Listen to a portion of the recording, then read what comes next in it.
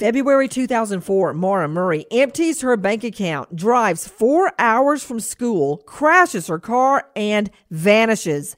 Join the search as an investigative reporter uncovers new evidence, interrogates new witnesses, traces down new leads in this riveting new investigative series, The Disappearance of Maura Murray, Saturdays, 7, 6 Central, and 9, 8 Central on Oxygen, the new network for crime.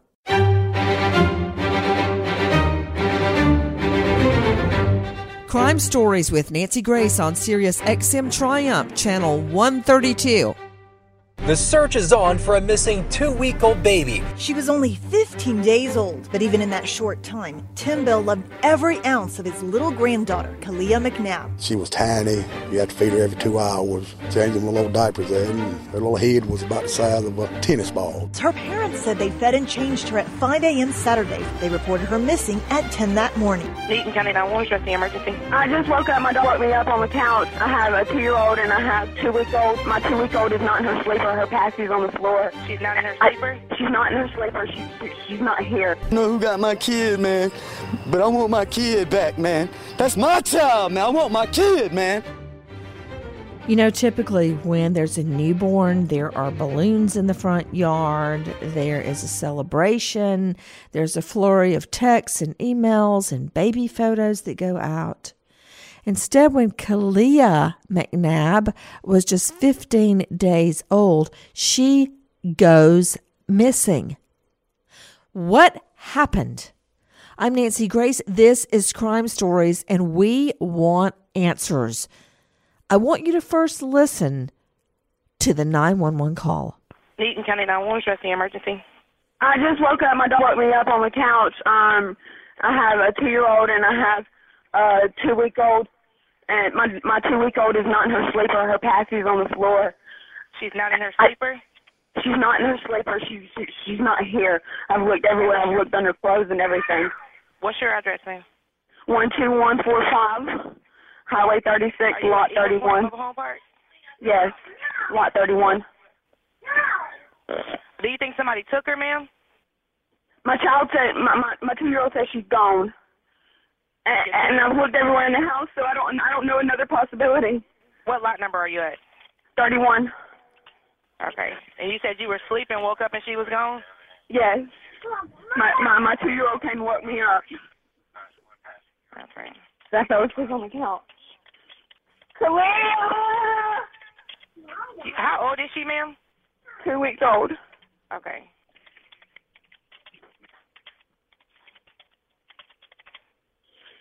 And who else would have come in your house? I mean, as far as I know, nobody would have came in my house. My 2-year-old says Papa, but I called my dad and I called my grandparents, and they don't have her. Okay. My dad's on the way here now. Okay. All right. How long have you been asleep? The last time I woke up with her was around, I guess 5 maybe. Okay. So you were asleep since 5 o'clock? Yes. I didn't even mean to fall asleep on the couch. I sit down for a minute after dealing with her all night. Entry, or can you tell if someone's been there? Is her blanket there or gone? Her blanket's gone. Her passy's here on the floor. Her blanket's not with us. I don't know where. I mean, I don't know. I guess it's with her. Okay. And I have clothes in totes, but I've looked all in them, and she's not here. Anything else missing, like a baby bag that you would have, or anything else? No. Her bottle's here on top of my shelf. Okay. What about in my bathroom on my vanity. I'm sorry. Ma'am? Huh? What about anything else that could possibly have gone, like could be hers that could have gone with her? No. Nothing else. Just her and her blanket. Okay, so the only thing that's missing is her and her blanket. Yes. And you didn't talk to the dad or grandma or anybody else? Her dad was here. Okay, stop right there, Alan Duke, if you don't mind. He's walking around the park looking for her. Thanks. I'll pick up the rest in just one moment. With me right now, Director of the Cold Case Institute, Cheryl McCollum. Death scene investigator, forensics expert Joseph Scott Morgan, professor at Jacksonville State University, psychologist out of New York Karen Stark, and Crime Online investigative reporter Lee Egan. Cheryl McCollum, I'm going to go back to the 911 call because that's where we start every investigation as we try to establish a timeline. This is around 10 a.m. in the morning. The mom says she last saw her at 5 o'clock. But I've got a lot of questions I want to throw at you. Now, let me just start with, I've been dealing with her all night, says the mother. I've been dealing with her. I've been dealing with her all night. When I say, and maybe I'm projecting, but when I say, you're going to have to deal with that. Correct. I'm dealing with it. Deal with it. Cope with it. Handle it. Yep. That's not a positive thing. That is not I positive. mean, Yep. that's my interpretation. That leaked out at me. If anybody says deal with that, they mean handle something that's not right, that's not good. No question about it. The very first thing that leaked out at me is you always want to know where the person chooses to start their 911 call. She chooses to let you know, hey, I just woke up. My 2-year-old woke me up. She's letting you know, I'm building an alibi, people. I was asleep, so I can't possibly know anything. So right off the bat, I'm concerned because you would expect to hear a friend. You know what? Hold on. Wait, let me just let that soak in a moment because I'm feeling it in my skin. Actually, I can feel what you're saying because the hair on my arm's going up because I've told you this story. All of you've heard it. Don't whine. That when John David went missing at the Superstore, Toys R Us, or Babies R Us, I turned around. I looked 2 or 3 aisles. I didn't see him. I didn't walk up to a guy or a woman in the little smock top. And said, hey, I was back there and with my other baby and I was nowhere.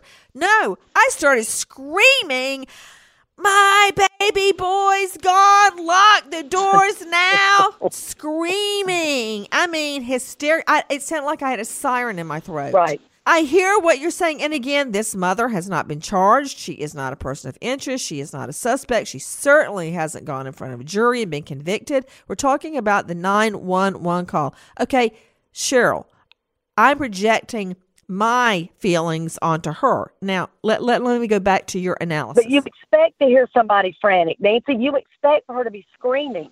You never hear this mother ask for help. You never hear her say, hurry, please get here. I need you. Never. In part, she's extremely calm. She says, I've even looked under clothes. I've looked in toes. That's not possible. That didn't even make sense to me right there. Karen Stark, psychologist, joining me, very well-known psychologist out of New York City. Karen Stark, to say, I looked in the tote bag, like, that doesn't even make sense to me. The baby can't even turn over. It's just 15 days old. It doesn't. It can't even move. Well, to me, that's... Why would she say, I looked in the tote bag? That's ridiculous. Another giveaway. That's another giveaway, Nancy. I feel like it's just coming out of her without her even beginning to realize what she's saying. Also, you notice how often she keeps saying, my 2-year-old told me, like the 2-year-old is in charge of this situation. The 2-year-old noticed it. The 2-year-old said Papa was involved. And then she says, but, Papa is my grandfather or could be my father. And everything is about the 2-year-old. Let's analyze That's this phone call. 2 years old. That's a baby. Cheryl McCollum, before I play more of it, what more did you notice in the first part? She says she's gone. The blanket's with her. She notices the pacifier on the floor, which would not even be on anybody's register if they notice the baby's not in the crib. But she keeps going back to the blanket. So that tells you the blanket is going to be with the baby. She flat says the blanket's with her. But she cannot utter the words, she's missing, somebody kidnapped her. She's not using words like that at all. I would notice the passy. I would notice the passy on the ground. I would notice the passy on the floor. I would notice that. And I'd probably be screaming, the passy's here, but she's not. I might notice the blanket was gone, but when you have a little baby, you've got a ton of blankets usually everybody gives you a blanket. And I would probably I don't know that I would notice the blanket was gone, but I hear what you're saying. I don't hear any frantic, my baby's gone, my baby's gone. No. I hear the 2-year-old told me I was asleep. I've been dealing with her all night. I looked in a tote bag of clothes and she's not in there as if she would be. Okay, guys, let's hear the rest of this 911 call. Listen. What about anything else that could possibly have gone, like could be hers that could have gone with her? No. Nothing else. Just her and her blanket. Okay, so the only thing that's missing is her and her blanket. Yes. You didn't talk to the dad or grandma or anybody else? Dad was here with me. Dad just left, and he's walking around the park looking for her. Because my 2-year-old says, I asked her, did somebody come in and take her? And she said, yeah, but I don't, she's 2, so I don't know if I can believe that or not. Did you look through everything, like under the bed? Yes, ma'am. Bathrooms? Yes, ma'am. Okay. Kalia! All right, what's your name, ma'am? Courtney Bell, CORTNEYBELL. Just to let you know, Courtney, they've been on the way out there. I'm just getting this information to update them, okay? Thank you so much. What's your phone number? I'm not sure of this number. My phone busted the other day. This is my grandmother's phone. She's been letting me use. All right, so you and the dad both were, I'm just trying to get an understanding so I can let them know because of the questions that they're asking me. You and the dad both were sleeping or he just came back home? No, me and him woke up together. She woke us up together. Okay. The 2-year-old woke y'all up and told y'all that the baby was gone? Yes. Okay. She was kind of freaked out. I mean, I don't know. Because she was just standing there beside the couch in the corner. And I told her, come here, and I loved on her. And then I told my baby's dad to go check on Kalia. And then he's talking about she's not here. She's not in here. Okay, well, the police should be in the area now. Thank you. I'll go ahead and let you go, okay? Thanks. Okay, Cheryl McCollum, I don't understand something. Is that the 2-year-old in the background going, Daddy, Daddy, Daddy? Is that what I'm hearing? I can't tell. That's exactly. Yep, that's what you're hearing. And Nancy, you notice she changes her story in the 911 I heard it. She originally says, the 2-year-old woke me up, said the baby's gone. Then she says, I sent the dad to go check on the baby, and he said she was gone. And then she says, the 2-year-old told me that, but I didn't know whether or not I should believe it. Okay, your baby's gone. You missed one. You missed one. That she was standing in the corner between the sofa and the corner. Did I hear her say she was trying to sneak out? She said she was freaked out. Freaked out, okay. That the baby's standing between the sofa and the corner, and she loved on her, and then sent the dad to go get Kalia, and that's when the 2-year-old said she's not there. And at the end, she goes, "Thank you so much." Yeah. I mean, that's what I say to the Verizon person when I pay my bill. Thank you so much. Right. I mean, I have more feeling when I'm trying to arrange a Delta flight at the end. I'm like, thank you so much. Well, can I point out one more thing, Nancy? Yeah. She says Dad is out walking around. Yeah, I heard that. I couldn't tell what she was saying. I made a note of that. Walking around? But why? Because I can hear the little 2-year-old going, Daddy, Daddy, Daddy. And why would they be walking around outside? The baby can't even turn over. Why? What, they think she's out on the swing set? Same reason she said she thought she could be in the tote. Same reason she said she's looked under clothes. Guys, we have more evidence that we are sifting through, but I want to thank our partner making this program on SiriusXM 132 possible today in our search for justice and for baby Kalia. It's LegalZoom. As a business owner, you know how important it is to keep moving forward. But things come up that take your time and focus away from growing your business. So when it comes to reviewing contracts, registering trademarks, staying current on fees and permits, LegalZoom.com can simplify your life. LegalZoom has helped over 2 million business owners easily and affordably navigate the legal system with confidence. And you never have to worry about an attorney's billable hours stacking up. LegalZoom's not a law firm. Instead, you get the advice you need to answer your business questions at fixed rates through LegalZoom's nationwide network of independent lawyers. So go to LegalZoom.com now to take care of business before the year winds down. And for special savings, be sure to enter code Nancy in the referral box at checkout. LegalZoom.com.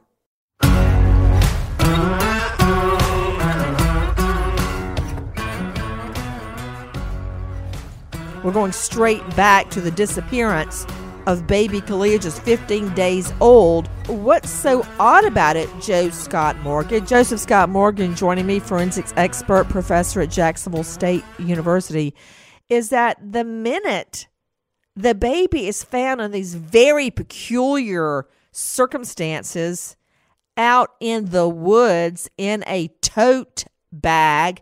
Interesting. And I'm going to go back to Cheryl in a moment, and Karen and Lee Egan, about the tote bag. We hear tote bag, all the way through the 911 call. Joseph Scott Morgan, isn't the baby found in a tote bag in the woods? And the moment the dad finds out about it, instead of falling down in anguish, she screams out, "I didn't do it"? Yes, that's absolutely correct, Nancy. And this is a very important point here.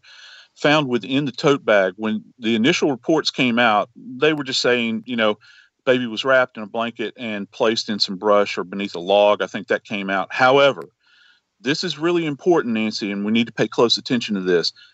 The child's body is inside of a tote bag and wrapped in a blanket. Now, from an evidentiary standpoint, this is monumental because that acts almost like a cocoon where it protects the evidence that could be found associated with the body. So this is going to be very important going forward. I'm thinking about another issue. And Cheryl McCollum, director of the Cold Case Institute. I look back on all the murders, the homicides, the manslaughters that I've investigated, covered, tried, pled, the works. I mean, I don't know how many thousands, and that sounds crazy, like a crazy number, but think about it, Cheryl. Every week in the district attorney's office in a felony courtroom, I'd get about 100 new cases every week. Sometimes twice a week, right? Because the grand jury meet twice a week. And so you multiply that times 4 weeks a month, times 12 months, times 10 years. That's thousands of homicides. Think about it. And when it's a random case, think about it. You find the body right there. Carjacking, it's right there in the parking lot. It's right there in the driveway. The body's just laying there.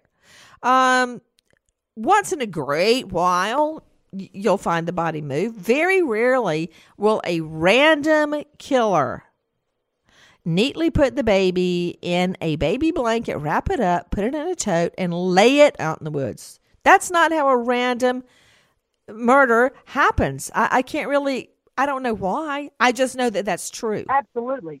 You're wanting us to believe that a stranger came in and took that kind of time as well. Nancy, there's two things that are going to help with the timeline. That baby's diaper, right? That's going to show, was the baby changed and fed at 5 a.m. or not? I can tell you're a mom. Yeah. The baby's diaper, okay? Hey, but it's key, right? And the other thing that I think is going to come back to, bite the mom a little bit in this 911 call is she never gave the baby's description. Oh, my stars. You're right. I mean, I can tell you right now what the twins are wearing. I can even tell you, call me crazy, Karen Stark. I can even tell you what color their socks are and their underwear because I laid it out last night. I can tell you right now. Nobody's asking me, so I won't go into it. Yeah, you know what? You're right. Lee Egan, what more do we know? I noticed the little 2-year-old, according to the mom, said Papa did it. That's the 2-year-old's grandfather, the mom's dad. But in the background, you hear the little 2-year-old going, "Daddy, Daddy, Daddy." What do we know about the grandfather? The 2-year-old is in the grandfather's custody right now, so he's not considered a person of interest. Okay, and again, she has not been charged. She's not named as a suspect, a person of interest. at all at this juncture. Karen Stark, what about Cheryl McCollum's observation? She never said what the baby was wearing or what the baby even looked like. And she never mentioned the baby's name as far as I can recall. But she also listened to her voice, Nancy. As you said, there's no hysteria. She's being so polite. Thank you so much. Thank you so much. And no, my baby is missing. You don't hear that. You don't hear her getting crazy over the fact that this baby is only 2 weeks and she's checking a tote. I've got so many notes, I hardly know where to start. Speaking of the grandfather, listen to what he has to say. She was tiny, you know, you had to feed her every 2 hours, changing little old diapers there, and her little head was about the size of a tennis ball there. She was so little, you know. From the first time that you pick them up, there's love there. That love is broken. I mean, it hurts like I have never hurt before. Now, that is what you're hearing from the maternal grandfather. Okay, now keep in mind, you never know what, if any, bad blood is between the wife's father and the husband. Okay, so we don't know their history. We don't know why he feels the way he does about the dad. I'm talking about Christopher McNabb, who, as soon as he hears the baby Kalia is missing and that she's found, he goes, I didn't do it. That's the first thing he says. Okay, let me go to Joseph Scott Morgan, death scene investigator and professor of forensics. Joe Scott, please evaluate the documents we've just gotten from the courthouse. There's actually, as stark as they might be, there's actually a wealth of information in here. And let me address this. The police in their affidavit had stated that, and this is rather graphic, Nancy, but the reality is they're saying that this poor baby's skull was absolutely decimated and crushed. Okay. What they do say in here is that, and it's key, they're saying that the baby was struck by an unknown object. They're not saying hands, they're not saying fist. They're saying that it was wielded, the police are, that the object was wielded by this father. What that means is they've identified something. We don't know what it is yet, and they might be able to marry up a pattern here. And they're taking an object and putting it in his hand, and that's key because this isn't like a random striking event where you see somebody that will ball up a fist. This is somebody that took the time to go get an object and then perpetrate this kind of trauma, this lethal trauma on this little angel. You know, I'm just thinking about it because I have a very young relative that was hit by a van as a child, and the damage to the skull was just almost, well, we didn't know that he was going to live. I'm happy to say he graduated with honors from college and a double major, so he's brilliant. But I remember that damage, that horrible damage to his head. I'm thinking about a little baby laying in the crib and how this whole thing, Cheryl McCollum, must have gone down. How did the mom not know? She heard the baby screaming, or the 2-year-old didn't run into her room. Well, I can't help it, Cheryl. I guess I'm projecting again because that's the single, I mean, you know my story. That's the single most important thing to me on earth. Right. Are those babies, my babies. Nancy, there's no way that she didn't hear the baby crying, and then the crying immediately stopped, and he's running around getting the blanket, getting the tote bag, leaving. There's no way she's not in some way full of knowledge about what happened inside that home. Hell, the 2-year-old knows it. How does she not? I'm just sick about it. About what? Joe Scott Morgan, can we go back to what we've learned about the MO, the method of operation, the modus operandi, or what we know about cause of death, manner of death? What exactly exactly do we know? Well, they're not being very specific, and let's keep in mind this is coming from the police, not the medical examiner. This is being, told to us by the police department. What we do know is that this appears to be blunt force trauma. Another big piece here is that if this injury is as bad as they're saying that it is, Nancy, I believe that there will be transfer of evidence from that child's body, and I'm talking specifically like blood evidence that would have wound up back on the perpetrator of this event, this horrible, horrible crime.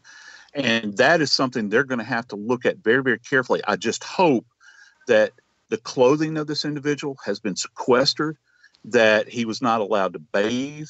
I hope that they took very, very detailed documentary photographs of this individual as well and examined him from stem to stern. Well, I'm also thinking, Karen Stark, about what the 2-year-old may have seen and could possibly relay, because you hear her in the background saying, "Daddy, Daddy," as the mom's talking to 911. You hear the 2-year-old going, "Daddy, Daddy." And you hear her talking, you hear them talking about the fact, you hear the mother saying the 2-year-old told her. And when you think about 2 years old, how traumatic that is, Nancy. Remember when the twins were 2? That's so young. They still remember things from when they were 2, by the way. Of course Guys, they do. I want you to hear one more piece of evidence that we have right now of a convenience store clerk that came upon the father, Christopher McNabb. He just came in and he said, "Hey, you remember me from last night?" And I said, "No, sir." He said, "You sure?" I said, "Yes, sir."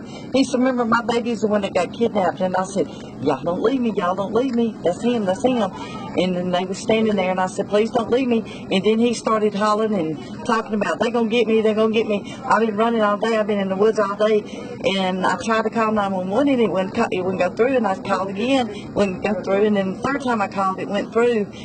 And he's still standing here, and I said, he said, "They're not going to get me."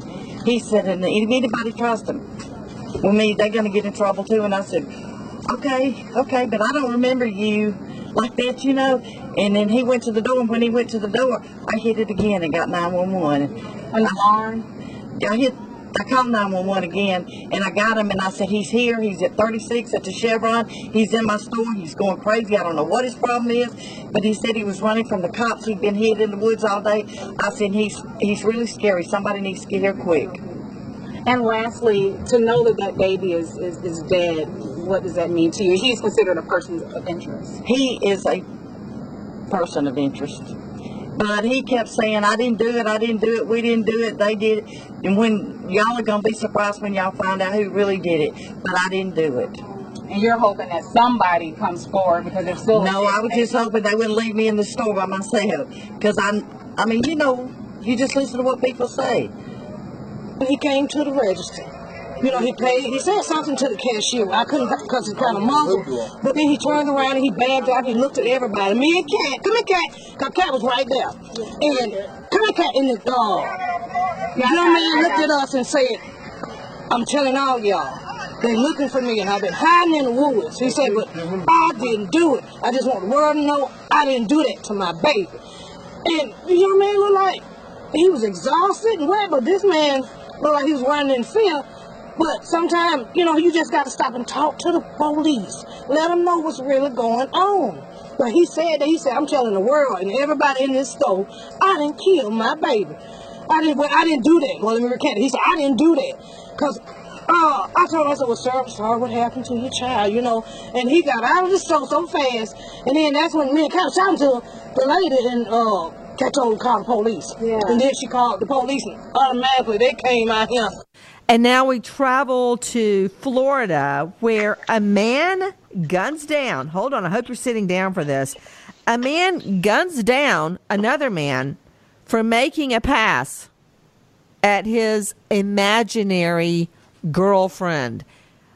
Let me let that soak in just a moment. Alan Duke, first of all, Alan Duke with me, Dr. Tiffany Sanders, psychologist, Karen Smith, forensics expert, and John Limley, Crime Stories contributing investigative reporter. Alan Duke, an imaginary girlfriend. Can I just tell you something?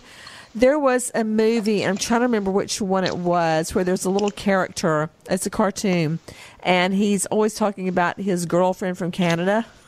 And he always says, she's real, bro. She's real. That's not a Google image, bro. She's from Canada. She's gorgeous. And at the bottom it says Google image. It's not real. It's not a real girlfriend. She's not from Canada. It's an imaginary girlfriend. Okay. I think it's coming back to me. I think it was in Stork. I'm not sure. Okay. Back to you, Alan Duke. Imaginary girlfriend. You can go ahead and confess now. You're married to a beautiful woman. I've Right. seen her. She's real. Yes. Or else he paid somebody a lot of money to pretend it was his wife. And I've seen the wedding photos. It's real. Yes. But Alan, come on.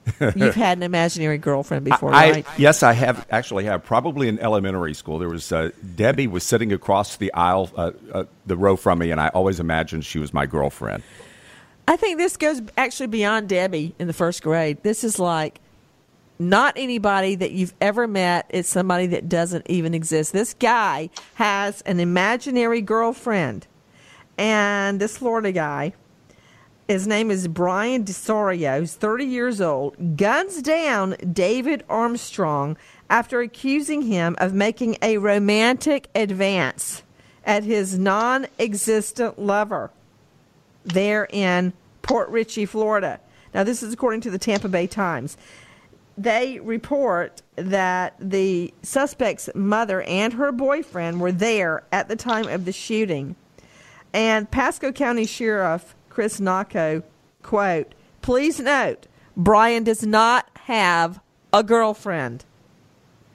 Okay, in his mind he did, but in reality he didn't. Now, just correction to everybody before Tiffany Sanders, Dr. Tiffany, gets cranked up about mental illness on this one. Pretending you have a girlfriend is not a mental illness. Let me just start with that. John Limley, Crime Stories investigative reporter, what happened here? Well, what we know at this point is that by the time all was said and done, there were 2 dead men. As you mentioned, Brian DeSorio, a 30-year-old man, he fatally shot 56-year-old David Armstrong, a friend of his mother's, whom he believed was making advances on his girlfriend, this girlfriend that doesn't exist. This happened sometime in the afternoon on Thursday. We understand it was just an hour before classes were to be dismissed at a nearby elementary school, and that elementary school had to be put on lockdown because once the police arrived, they exchanged gunfire with the suspect right in the middle of the Lord road. in heaven, I didn't realize, Alan Duke, there was a shootout. Alan, you've got a daughter. Now, she's all grown up and beautiful and all that now, but you remember when she was a young girl, and I've gotten those texts and emails from the school when they text out to all the parents, alert, alert. I nearly pass out when I get one of those. I drop everything I'm doing. I don't even read the whole thing. Then I find out, there's high winds warning, or there's a power surge, or, it's never anything serious. But can you imagine a parent getting a text or an email while they're at work saying we're in lockdown because there's a mad shooter down the road? Well, truth be told, it was probably my daughter they were texting about, but that guys, that's not true. She's perfect in every way. Go ahead. Right. Yeah, no, I've actually been in that situation, and it's the scariest thing in the world. And I remember very clearly when my daughter was in elementary school, rushing to school because I got one of those. It's terrible. Back to John Limley. I don't want to get sidetracked on me getting a text from the children's school when there's a power surge. I want to get back to what is at hand. There is a dead body. All because of an imaginary girlfriend, John Limley. Okay, tell me how this thing went down, John. Well, what we understand is that the victim, the 56-year-old man, David Armstrong, was a friend of the suspect, Brian DeSorio's mother, and that he had gone over. They were talking in the garage. Armstrong comes out of the house, and he confronts Armstrong. The suspect confronts Armstrong and says, you need to stop hitting on my girlfriend, and apparently open fire right then and there. But, okay, I want to go to Dr. Tiffany Sanders, psychologist, joining us. Dr. Tiffany, now I know Hi, Nancy. I'm ready for you, doctor. I'm ready for you because I'm just putting it on the record. Men pretending they have a girlfriend is the oldest trick in the book. But I want to ask you, first of all, why do people pretend they have sweethearts, lovers, girlfriends, whatever? Why? Well, usually that's something that we do as kids, right? It's part of our general being raised and growing up. No, wait. Friend. Dr. Tiffany Sanders, a child pretending to have an imaginary friend is a lot different than a grown man acting like he has a lover. All right? Because I guess I grew up in that age where one of my favorite T-shirts was, "A woman needs a man like a fish needs a bicycle." And I don't know where it came from. I think I stole it from my sister. So, I never pretended I had a boyfriend, ever. Either I had one or I was blissfully unattached. What? As a child, we all do that. I did it. I'm like, I had a friend that was from Puerto Rico. I don't know why I made him from Puerto Rico. But as a child. Wait. I've got to. Okay, Dr. Tiffany, I think I need to bring on a shrink to deal with Dr. Tiffany, who is our shrink. You didn't just have a friend. You had a friend from Puerto Rico. I called him, some Puerto Rican sounding name. I just thought it now, was Dr. cute. Tiffany, you know what the name was. What was it? Enrique. I just thought it was cute. I think it is cute. That is cute. And that was as a child, and I was watching a lot of news with my parents, so I probably just made some associations. But as a grown adult, I now love you even more, Dr. Tiffany. Because I've never seen a chink in the armor before, but now that I know you not only had an imaginary friend, but his name was Enrique, I'm totally in love with you now. Go ahead. And he was cute. He was super cute. I mean, I was a kid. Of course. But in this particular case, this is a man likely dealing with schizophrenia, some form of delusional disorder, paranoia. I asked you about why people pretend they have girlfriend, boyfriends. But that's why. This is someone who was seeing things, hearing things. Regular people, Dr. Tiffany, regular people that do every shrink I bring on insists that everybody's mentally ill. Dr. Tiffany, you know how much I respect you, right? But I do not believe that pretending you have a girlfriend is a mental illness. I'm not talking about this guy. I'm asking you again, in general, why do people pretend they have girlfriends/boyfriends? Why? Well, when you're an adult and you have no friendships, you have poor social skills, you make things up to look normal. And in his mind, he was trying to appear normal, but he started seeing things, shadows, images, something to the extent that he thought that person was actually, he was having conversations likely in his head with that person and visualized, gave him more than a name like I did. Probably gave him last name, an occupation, or what have you. And then in his mind, delusional, he saw his friend look like he was making a pass. It probably could have been an old refrigerator in the garage, and he went loco, psycho. Yeah, and that's you know what, Dr. happened. Tiffany, you're right, because it boiled down to, quote, an absolute gun battle in the middle of the street. I mean, Karen Smith joining me, forensics expert. You and I have seen a lot of crimes, right? And Karen Smith and I, who's a renowned forensics expert, have actually performed a lot of scientific experiments together. Karen, when you look out your window, you might see the trash truck coming by, or you might see women in a cluster walking or jogging or whatever. If you live in a big city, you'll see, cars flying by the front of your place like it's the interstate. But you typically don't see a gun battle in the middle of the street. No, you don't. And that would be not only disconcerting for the neighborhood, but my God, right across from an elementary school, that is terrifying. And what really struck me about this is when I saw the article, this man had one gun that he either emptied completely or it jammed, and he went back inside and retrieved a second one to finish the job. The victim didn't die right away. He was wounded, and the forensic evidence will show that, And this guy went back in, got a second gun, and that was the one used in the gun battle. And that is what we call clear premeditation.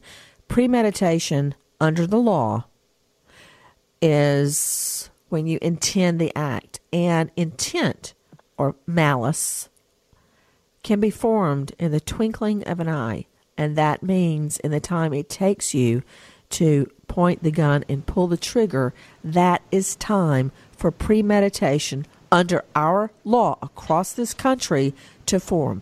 Premeditation or malice murder or murder one does not require a long plan, such as poisoning someone over a period of time or a murder for hire where it's intricately planned. No. Premeditation can be formed in an instant. And this guy, based on what Karen Smith is telling us, along with John Limley, not only unloaded on the victim, but then went inside, got another gun, and came out, and then finished killing him. He wasn't dead to start with him. Alan Duke joining me from L.A. Isn't it true, Alan?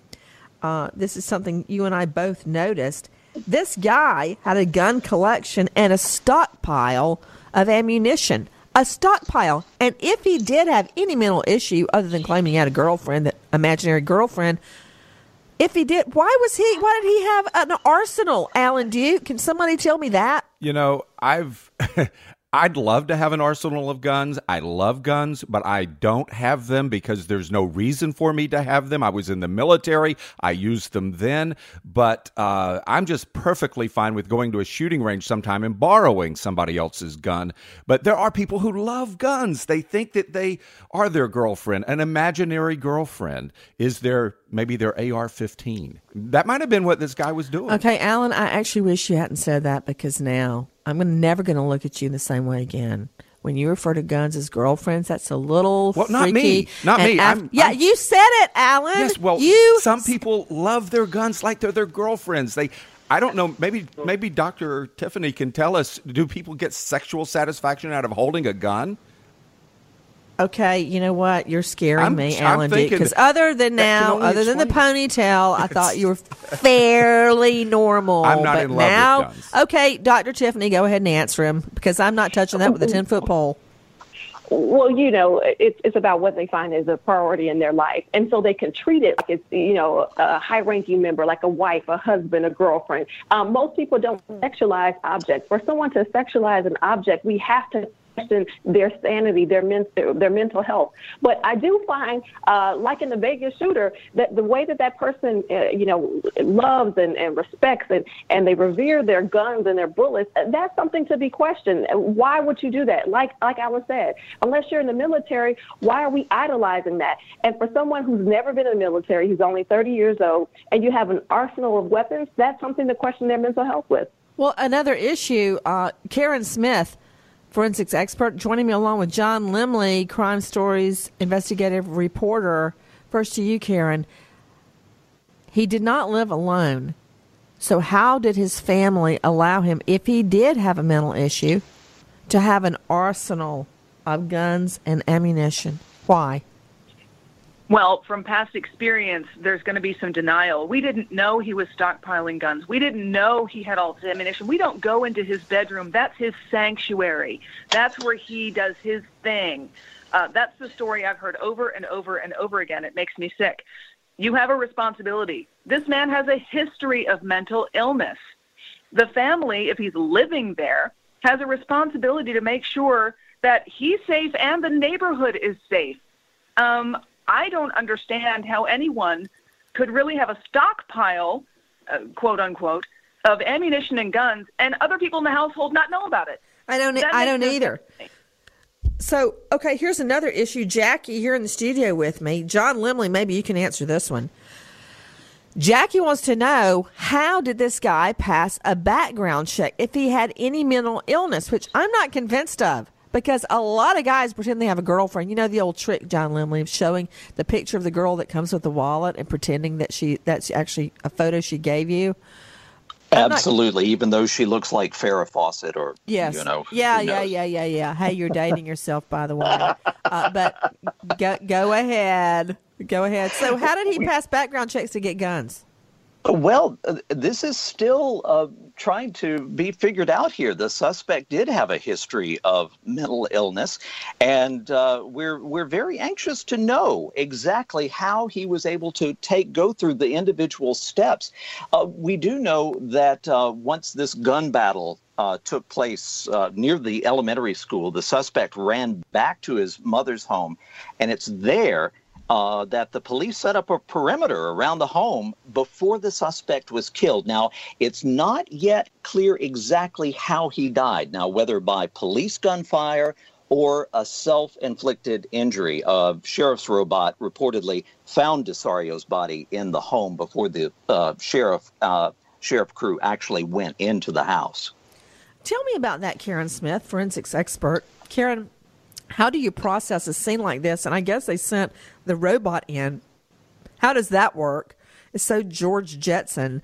But how does that work? To send a robot into a scene. Let me just hold on. I guess you saw Home Alone 3, right? I mean, who hasn't? Where there is the little car and it's got the camera on top. Now, see, this is how I would explain it to a jury. Once somebody like Karen explained it to me, you put a camera on top and you send the robot car in to look around. I'm guessing that's how it worked, but they sent a robot in first. How do you, Karen Smith, you're the forensics expert, how do you go about processing a scene like this and figuring out what went down? Well, it's going to be meticulous. And the robot, it has a camera affixed to it, and they use it for disarming bombs. They can use it for surveillance like they did here to find out if the suspect is still holed up and armed or if he's deceased or injured. But what they're going to do is they're going to have to number and label all those shell casings out on the roadway, everything in the garage, deal with the victim at this point. And once they get inside, which is going to be one of the last things they do, they're going to find out if there's gunshot. It's called stippling, which would be indicative of a suicide gunshot. That's the gunpowder that discharges out of the gun. If it's a self-inflicted wound, that will be present. If it's a shot that came through a window. Stippling is different from just gunshot residue. It's actually, you've got the gun so close to your skin, it's a contact wound, and it actually kind of burns the skin a little bit. Right. You can either have the powder burns, depending on how far away the muzzle was. That'll be present if it's a self-inflicted wound. If it's not, and it was a shot from outside, they'll be able to tell that as well. So that's what we know right now. The scene is still being processed, and I'm sure the family of the victim is just beside themselves because he did absolutely nothing wrong. David Armstrong, suddenly accused of flirting with Brian Desario's imaginary girlfriend, is now dead. And while we're talking about it, they're planning a funeral. It's just almost too much to take in. You've got the mother who loses her longtime boyfriend, David Armstrong, and now her son. And we're talking about him as all of his problems and his imaginary girlfriend. But you know what? Your son is your son. And you love them without question, no matter what. Warts and all. And it's just devastation. So there are a lot of questions to be answered. And I can't think of anyone better than Dr. Tiffany, Karen Smith, John Limley, and the Duke to try to figure it out with me. So just a little pause as we go about our business right now. There is a family hurting because of this scenario. Nancy Grace, Crime Story, signing off. Goodbye, friend.